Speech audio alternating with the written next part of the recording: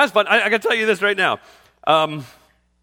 So with not only the music, but also the prayers and just some of the reading of Scripture and the comments, this is one of those mornings where it's like, man, this is the message. And so my message should be 5 minutes and done. It won't be, but it should be. So I don't want you to get like false expectations. Man, it is, when's the last time, this actually is exactly the message. When is the last time you were completely undone when you thought about how God mercied you? When is the last time that your chin quivered when you thought about God's goodness in your life? See, I think for many of us, what ends up happening is we get into life, life happens, and life bogs us down, and we lose sight of the mercy and the goodness of God. We lose sight of what it is that is the grace of God. And today, as we look at the book of Malachi, that is the message of Malachi.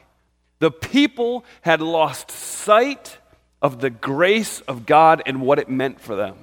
And so today, that's what we want to look at. And I was going to announce it. Everybody makes the same joke with the good Italian prophet Malachi. We're in Malachi, so go ahead, take your Bibles, go to Malachi. This is the final. I'm talking fancy talk now. I've been working on my French accent. This is the last message in the Minor Prophets. I don't have mixed emotions. I would say I have mixed emotions. That's not true. I'm excited that this is the final message of the Minor Prophets for two reasons. I love what this book communicates. That's the first one. The second one is trying to preach an entire book in one message has proven to be very difficult. The good news is this summer I get to do it with the book of Revelation, so stay tuned. We'll see how that goes. I still owe my child. That boy. Anyway, context, Malachi. Hey, you know what? Let's pray. You okay with that? Okay, good. You guys awake? Okay, good, because I'm about to yell at you for about 20, 25 minutes, so. Okay, good. Let's pray. Lord, thanks for joy. Thank you for gladness and hope. Lord, there is absolutely no question in my mind that there are people who have walked into this place and it has been a lousy week. And there's people who have walked into this place, it has been a lousy morning. God, I ask that in our moments together as we look at your word, that as only you can, as only your Spirit can, that the Holy Spirit would lift us up, that he would lift our drooping hands and he would strengthen our feeble knees so that we might be encouraged and reminded yet again of what it is that we have because of your grace. Lord, undo us. I'm actually a little nervous to pray that. I pray that you would undo us. That you would remove from us any, be careful how I pray this, any dignity that we would cling to, that would keep us from falling on our faces before you. Any Michael in us as we looked at David and chastised him for behaving foolishly by dancing as he rejoiced before your ark. Lord, I pray we would dance like David today. And that today wouldn't just be the only time that our lives would change because of your word. Thanks for your word. It's in Christ's name I pray. Amen. Amen. All right. So, context. 170 years ago, for America, we were barely a country. As it pertains to the book of Malachi, 170 years ago, the country of Babylon had come in and overthrown the country and had carried away the people into exile. We talked about that a few weeks ago, how all of the Hebrews were carried back to Babylon, and they were there. And after being there about 70 years, there was a change in leadership, and no longer was Babylon in control, but now Persia was in control. And Cyrus, King Cyrus, came in, and he was like, listen, you go back to your cities, and you rebuild it. And you remember Darius, who was the next king, actually paid for the project. And so we have all kinds of accounts of the children of Israel returning to Jerusalem to rebuild the temple, to rebuild the wall, and to rebuild the city. And so if you were to read the books of Ezra and Nehemiah, if you were to read the books of Haggai and Zechariah and Zephaniah, you would find accounts of what was happening as they rebuilt Jerusalem and they rebuilt the temple. I find it very interesting that if you read through the book of Nehemiah and you get to chapter 9, the people stand in front of God himself and they make this covenant, they make this vow, they actually take their seals and they seal, so that it's almost like a pinky promise today. It's like we promise, we absolutely promise, and here are the things they promised. We promise to give God first and best from everything we have. We promise to tithe so the temple will remain a priority, and we promise to honor God in our marriages. So that's what as the conclusion came to the building and rebuilding of the wall, the temple, and the city of Jerusalem, that's what the people had promised. They're going to give God first and best, they're going to be consistent in their tithes so the temple can remain in its current condition, and they would honor God with their marriages. It didn't go well.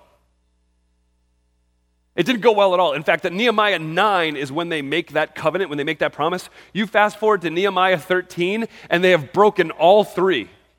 In fact, Nehemiah, let me read this verse. This is Nehemiah. Don't turn there, but trust me, it's there. I'll give you the reference. Nehemiah 13:25. You can look it up later, but this is the greatest counseling verse in Scripture. Nehemiah 13:25. This is how Nehemiah dealt with the people breaking their covenant with God. It says this: I rebuked them, and I called curses down on them. I beat some of the men, and I pulled out their hair. So, my new philosophy of pastoral counseling.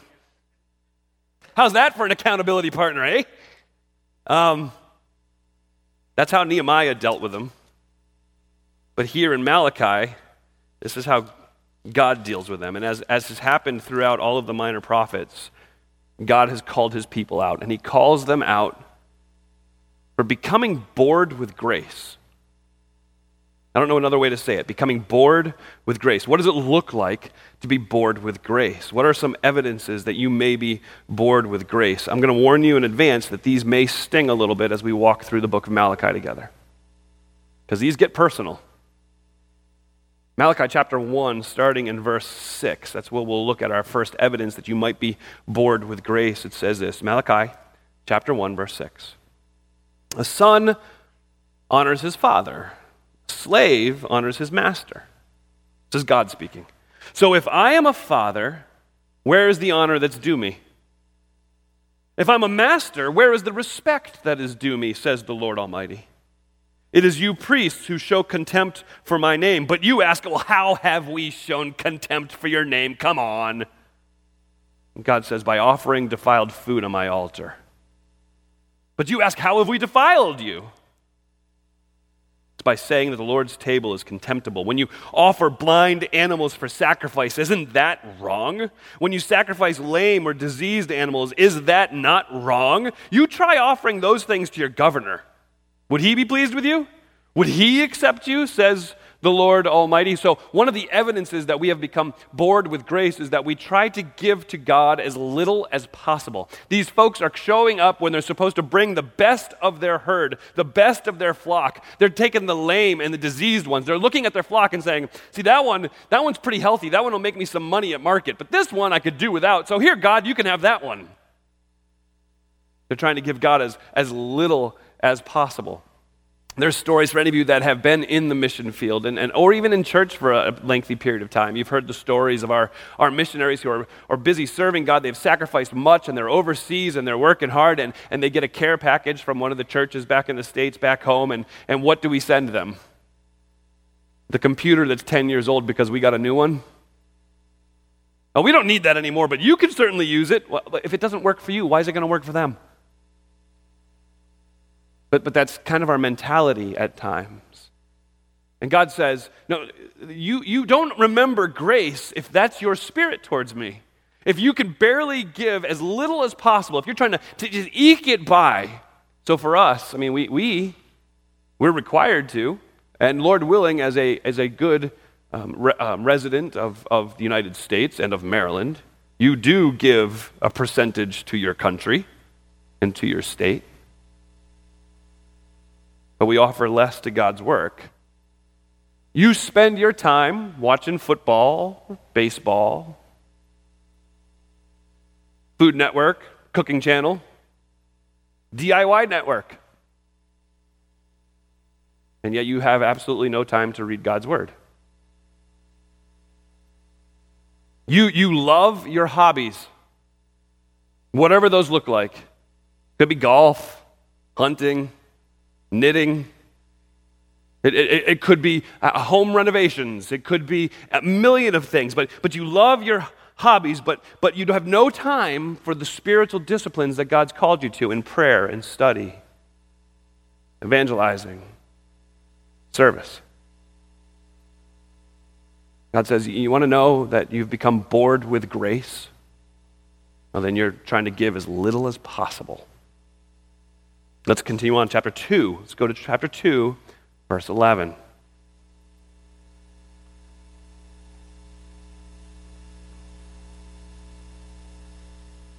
God says he sees a boredom with grace in their relationships, and what's happening is they've become selfish in their very closest of relationships. Verse 11 of chapter 2, Judah has been unfaithful.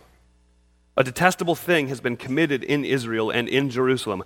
Judah has desecrated the sanctuary the Lord loves by marrying women who worship a foreign god. He says, okay, so what's happening right now is my men, my people have taken a fancy to the foreign women who are worshiping other gods, and they begin marrying these foreign women who worship other gods as opposed to the godly women that he has surrounded them with.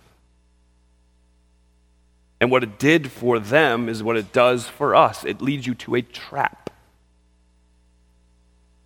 And the idea in the New Testament of not being unequally yoked in relationships, it doesn't just apply to dating and marriage. It applies to business relationships as well. But in here, in this context, being unequally yoked isn't a suggestion. It's not God saying, don't be unequally yoked because I've seen it go bad, but that's just a suggestion. No, that's him saying, don't do it. Because if you join yourself, and in this particular context, if husband follows Christ and wife follows Buddha, well, you know what? Let's just cut to the chase and be honest. You have enough opportunity for problems and strife in marriage without that. Why are you choosing to add that? God's trying to protect his own. And he says, you have forgotten the grace that I've spilled out for you by being willing to just kind of wink at that. In fact, what I would argue is that not only did the men have a fancy for the pagan women and start marrying the pagan women, I believe that many of the men had made marriage an idol in their heart. And they didn't care who they were marrying as long as they got married. In Bible college, we used to call that senioritis. As a senior at Bible college, I mean, the idea is if you graduate from Bible college and you're not at least engaged, then you are just destined to a life of singleness, which is crazy. But that's the thought. And you know what you see happen that senior year? Some of the weirdest couples get together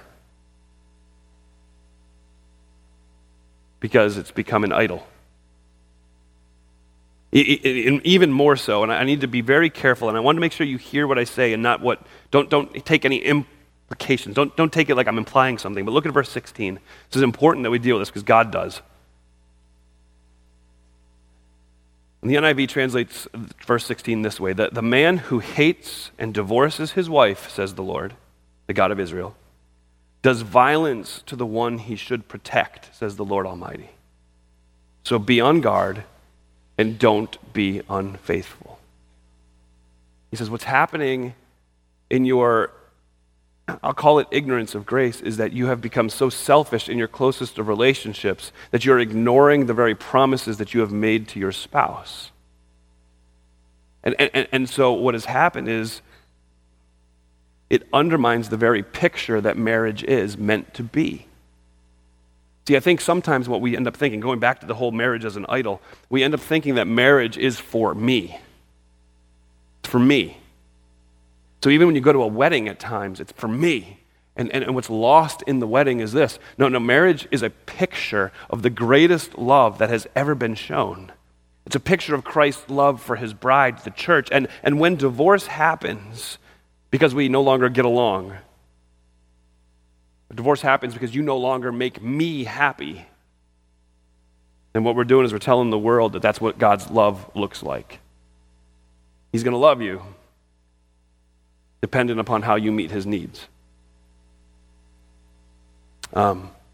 Common term today is irreconcilable differences. Yes, Stephanie and I have many irreconcilable differences.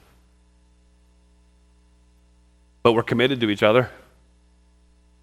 Because it's not about me and it's not about her. It's about picturing God's perfect love for an irreconcilably different type of people. And so the fact that Stephanie loves me in spite of all my warts and wrinkles, I don't have warts, so don't ask where they are, right? This is a saying. But the fact that she loves me in spite of those things is a picture of Jesus loving me with his persistent mercy in spite of me. And because of his love for me, he's changed me. So, couples don't fall out of love. That would be true if love was just a squishy feeling that you got or butterflies in the stomach. That may stop. Couples don't fall out of love. You choose to love or to not love.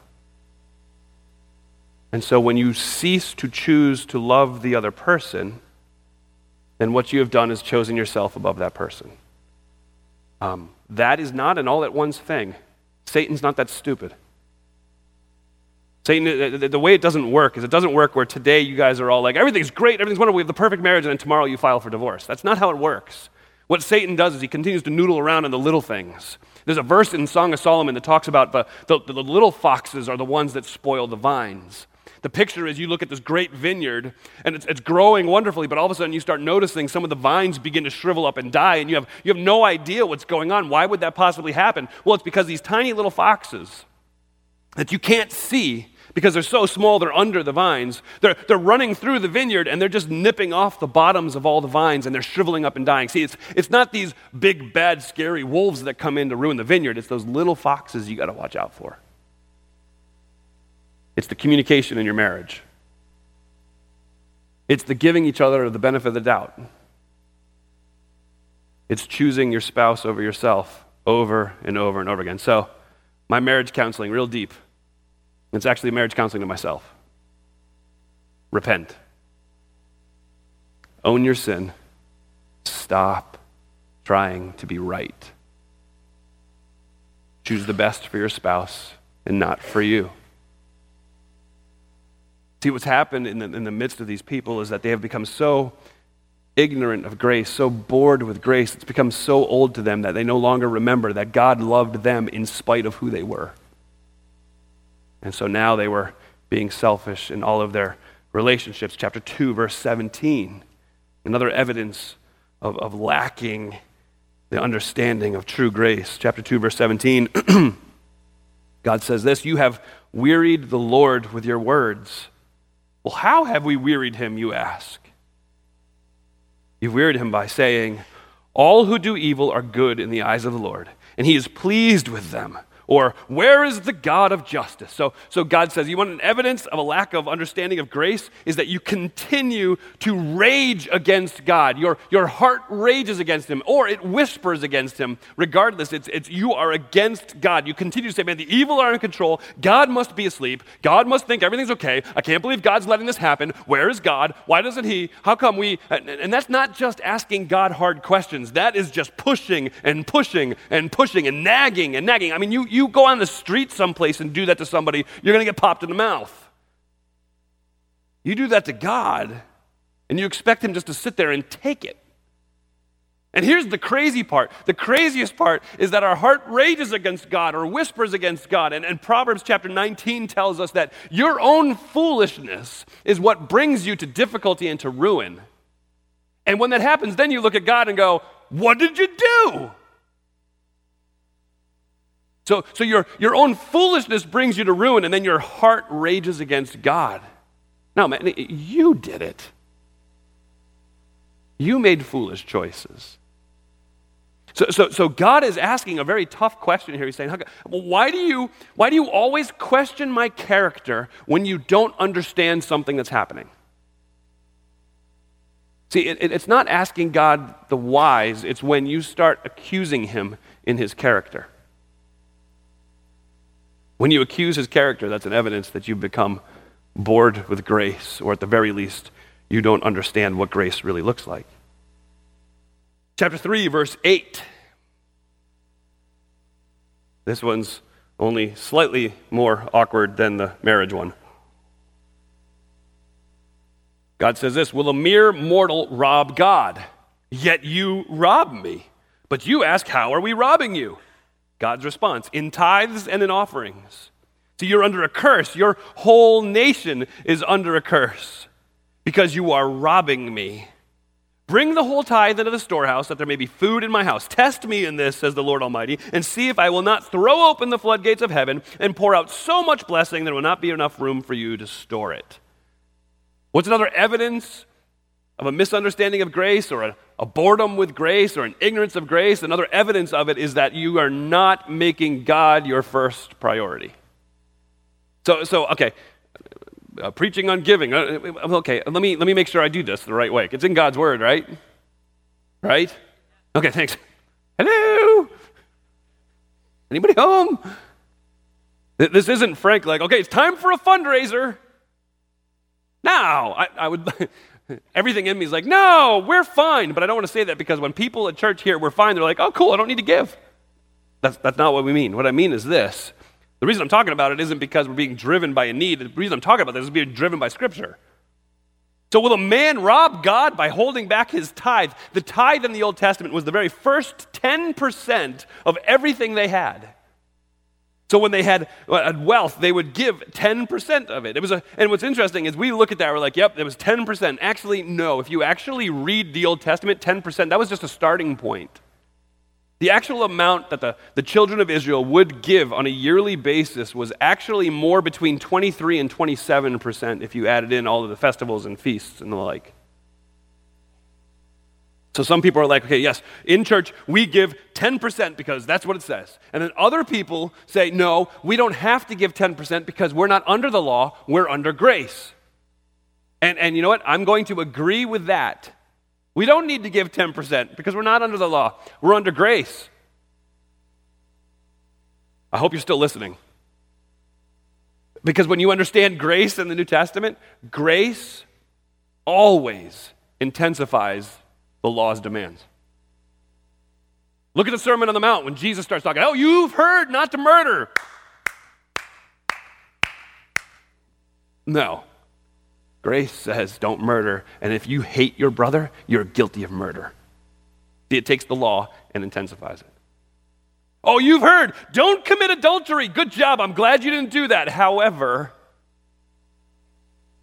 you look on someone with lust in your heart that isn't your spouse, and you've already committed adultery. The law is intensified by grace.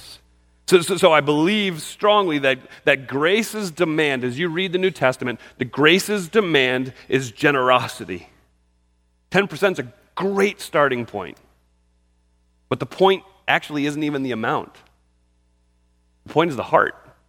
Because what these people are doing is they're holding it back because God's not my first priority. See, what I'm going to do is I'm going to get my paycheck and I need to take care of this, okay? And now God gets a little schmidge here. Well, Frank, I see how this works. Church always does this. Pastors always do this. They always like, oh, you got to make sure you give. Okay, hold on. God doesn't care what you bring. Psalm 51, one of the greatest psalms in Scripture, David is crying out to God. He's like, listen, if you wanted sacrifices, I would bring them. But you don't want my sacrifices. You want my broken and my contrite heart. See, God doesn't want your sheep. He wants your heart. And an evidence that he has your heart is that you're not holding anything back. An evidence that you understand grace is that you're going to give him every sheep he actually wants because he is your first priority. Chapter 3, verse 13, our final evidence that perhaps we're missing out on understanding what grace is. Chapter 3, verse 13 says this, you have spoken arrogantly against me, says the Lord. But you ask, well, what have we said against you? You've said this, it's futile to serve God. What do we gain by carrying out his requirements and going about like mourners before the Lord Almighty? And now we call the arrogant blessed. Certainly evildoers prosper, and even when they put God to the test, they get away with it. One of the evidences that we are bored with grace is we can't see past right now. It's vain, it's empty to serve God. The bad people are winning, the good people are losing, and so it's empty. Well, man, why should we even waste our time? Why should we even do this? Think about this for a second. I hope the answer is no. Let's go with everybody just say no, even if it's not the answer. Would you say that to your spouse? Oh, it's such a waste of time to hang out with you. Not without at least one black eye. Oh, you are such a bore. No. And yet we say it to God and think he's okay with it. What more does God have to do for you to get your attention? So I'm going to ask you, do you see signs of this in your life? Do you see signs or evidences of the fact that you're giving God as little as possible, that you are selfish in your closest of relationships, that your heart is raging or at very least whispering against God, that God isn't your first priority and that you're stuck in the now and you can't see what God could possibly do for you in the future and what hidden plans he has for you and what hope he has for you? It may not be all of them, but even one of them is an evidence that we're slipping away from being enamored with grace. So how is it that we become bored with grace? How does this happen to us?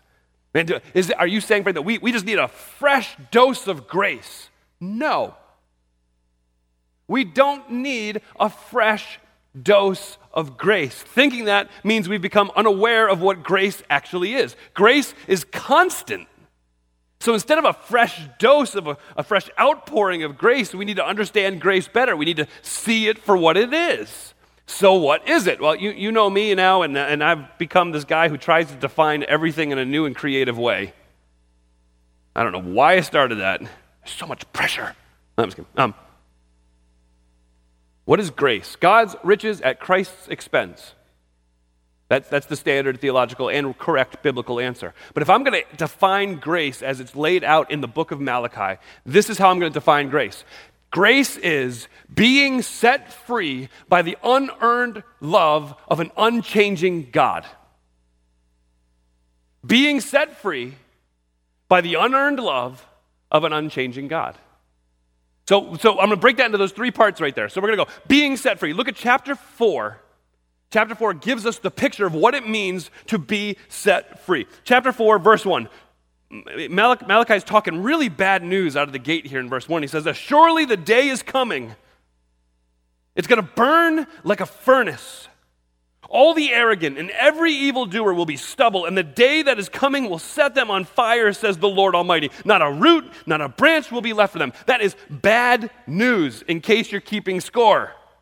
Nothing good is about to happen. Everything is about to be burned up. There's going to be great justice and great judgment, and every single one of us is going headlong towards that judgment, just like the rest of mankind. Every single one of us are sinners who are heading face first into that judgment. But, verse 2, for you who revere my name, the Son of Righteousness will rise with healing in its rays, and you will go out and you will frolic like well-fed calves. See, but for you that fear God, there is grace. There is no condemnation. Our mourning has been turned into dancing. And it's this picture of you're heading straight, you're all like minions heading down into this judgment, and we're all marching towards the judgment. And out of nowhere, there's this moment where God reaches down and rescues you from that death march. It's being set free. And how do you respond when you're set free? Oh, that's pretty cool. You would think so based on some of our responses to the things that God has done within this place. Right? You know, God's pretty cool and all. Well, my friend, you don't understand grace. You certainly don't understand what it means to be set free. You want a picture of what it means to be set free? Let's do this. Let's take 3 kids under the age of 8, and let's put them not in a minivan. Oh, no. We're going with a sedan. Very little room. And we're going to ride in that car for 10 hours. We're going to stop twice, once for gas and once because somebody's driving us crazy. Then we're going to get to the end of the 10-hour journey, and the only thing that's going to be in front of us is a big field. What do you think those 3 kids are going to do? I'm free! And they're going to be taken off, running around. Do they need toys at that moment? Oh no, they just need to be out of the car.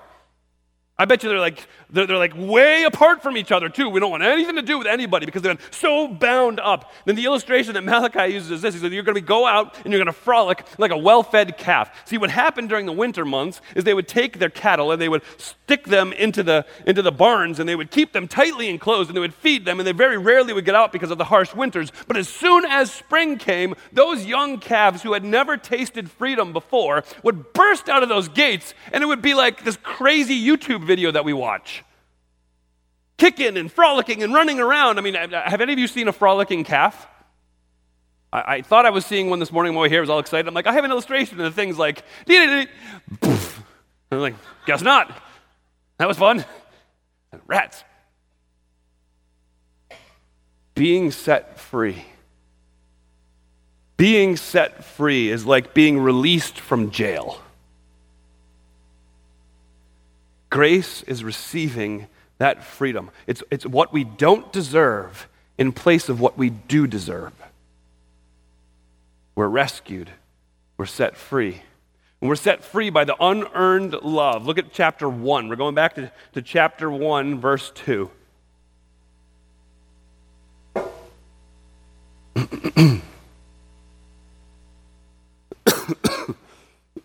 Excuse me.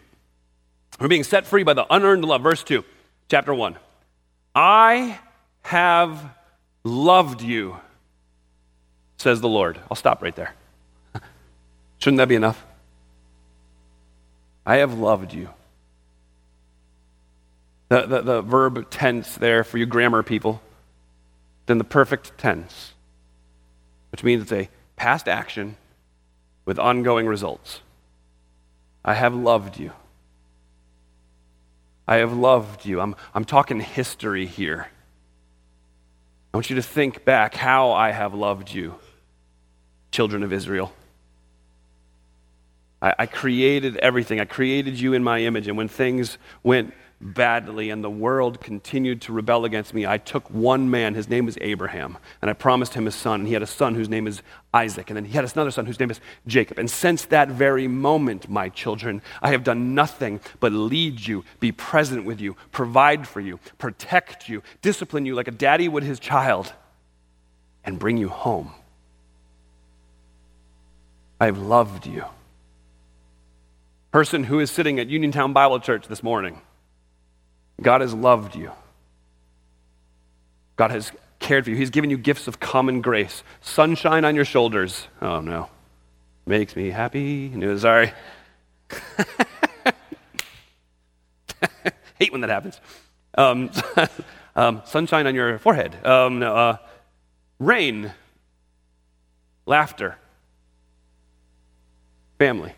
Friends. Beautiful sunsets. God has loved you even more than that. God placed you in the presence of somebody who knew and loved Jesus Christ enough and loved you enough that they opened their mouth to tell you about him. Oh, I've never had that happen. Oh, good, you're here. God loves you. But he gets even more specific. I've loved you, says the Lord, but you ask, how have you loved us? They're oblivious to God's obvious love for them. How have you loved us? And God's response is this: was not Esau Jacob's brother, declares the Lord. Yet I've loved Jacob, but Esau I've hated. And I've turned his hill country into a wasteland and left his inheritance to the desert jackals. Okay, so I'm going to admit right out of the gate, this is one of those theological moments in Scripture that many, many, many trees have given their lives for in the writing of many, many books. But I think if we try to dive into that too much and get into so God chose Jacob and not Esau, and I think we miss the beauty of the very simple point that's there. You want proof that I have loved you, Jacob? If anybody in your family deserved my love, affection, and outpouring of grace, it wasn't you, Jacob. It was your brother Esau.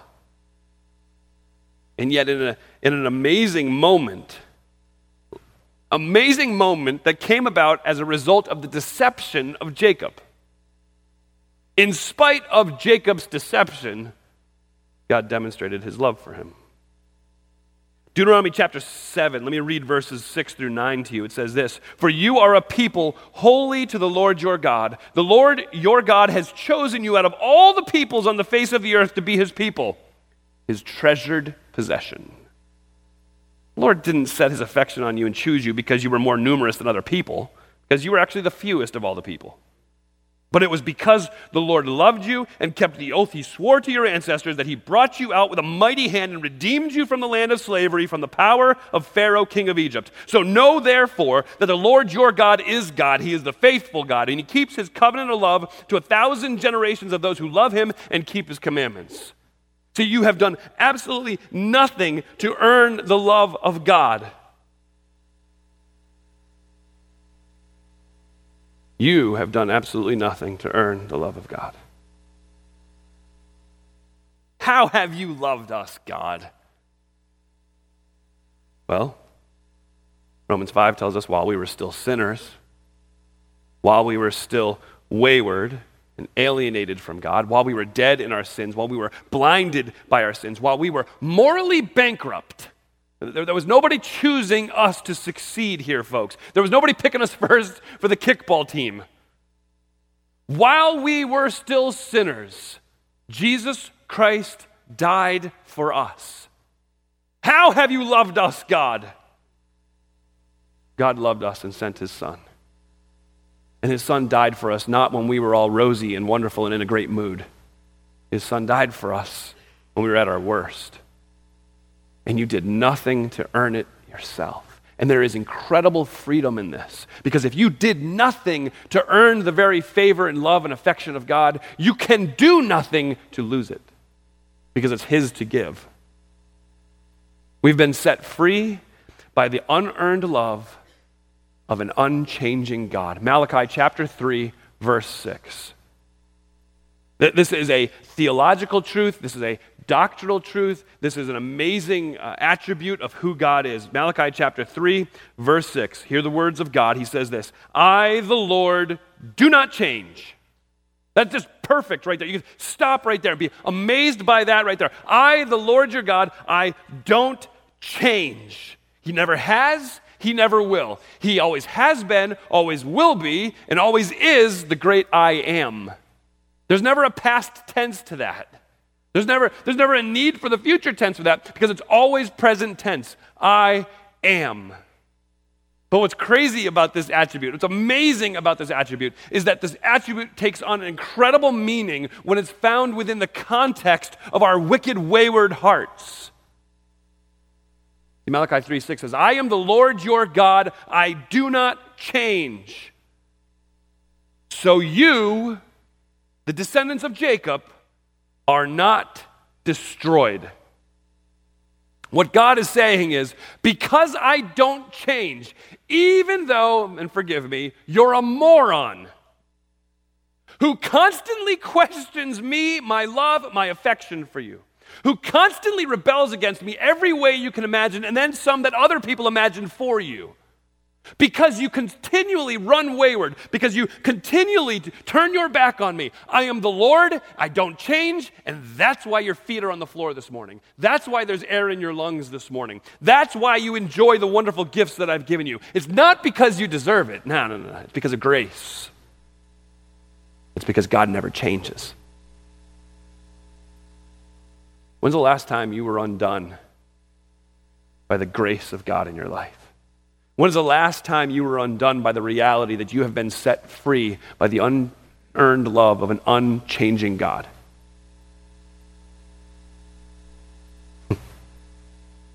If we got that, if we understood that, if we were amazed by that,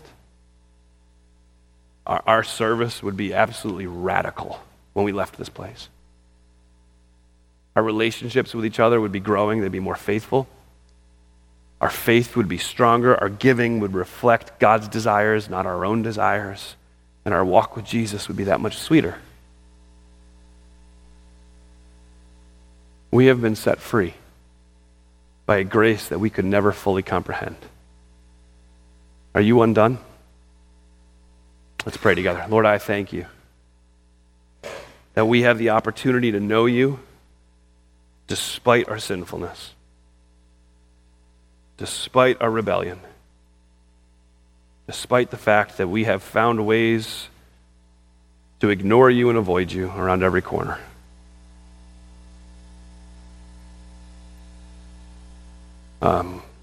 The word wretch is in front of me. God, that doesn't even come close to fully describing the darkness of my heart. Lord, I ask that in this moment you would cause us to be undone, to be reminded again how wonderful the gift of grace is. Pray for the one here who doesn't know you. Lord, I ask that in this moment they would come face to face with the reality of how much you love them. Lord, may they come to know and love Jesus Christ. Lord, thanks for loving us. It's in Christ's name I pray. Amen.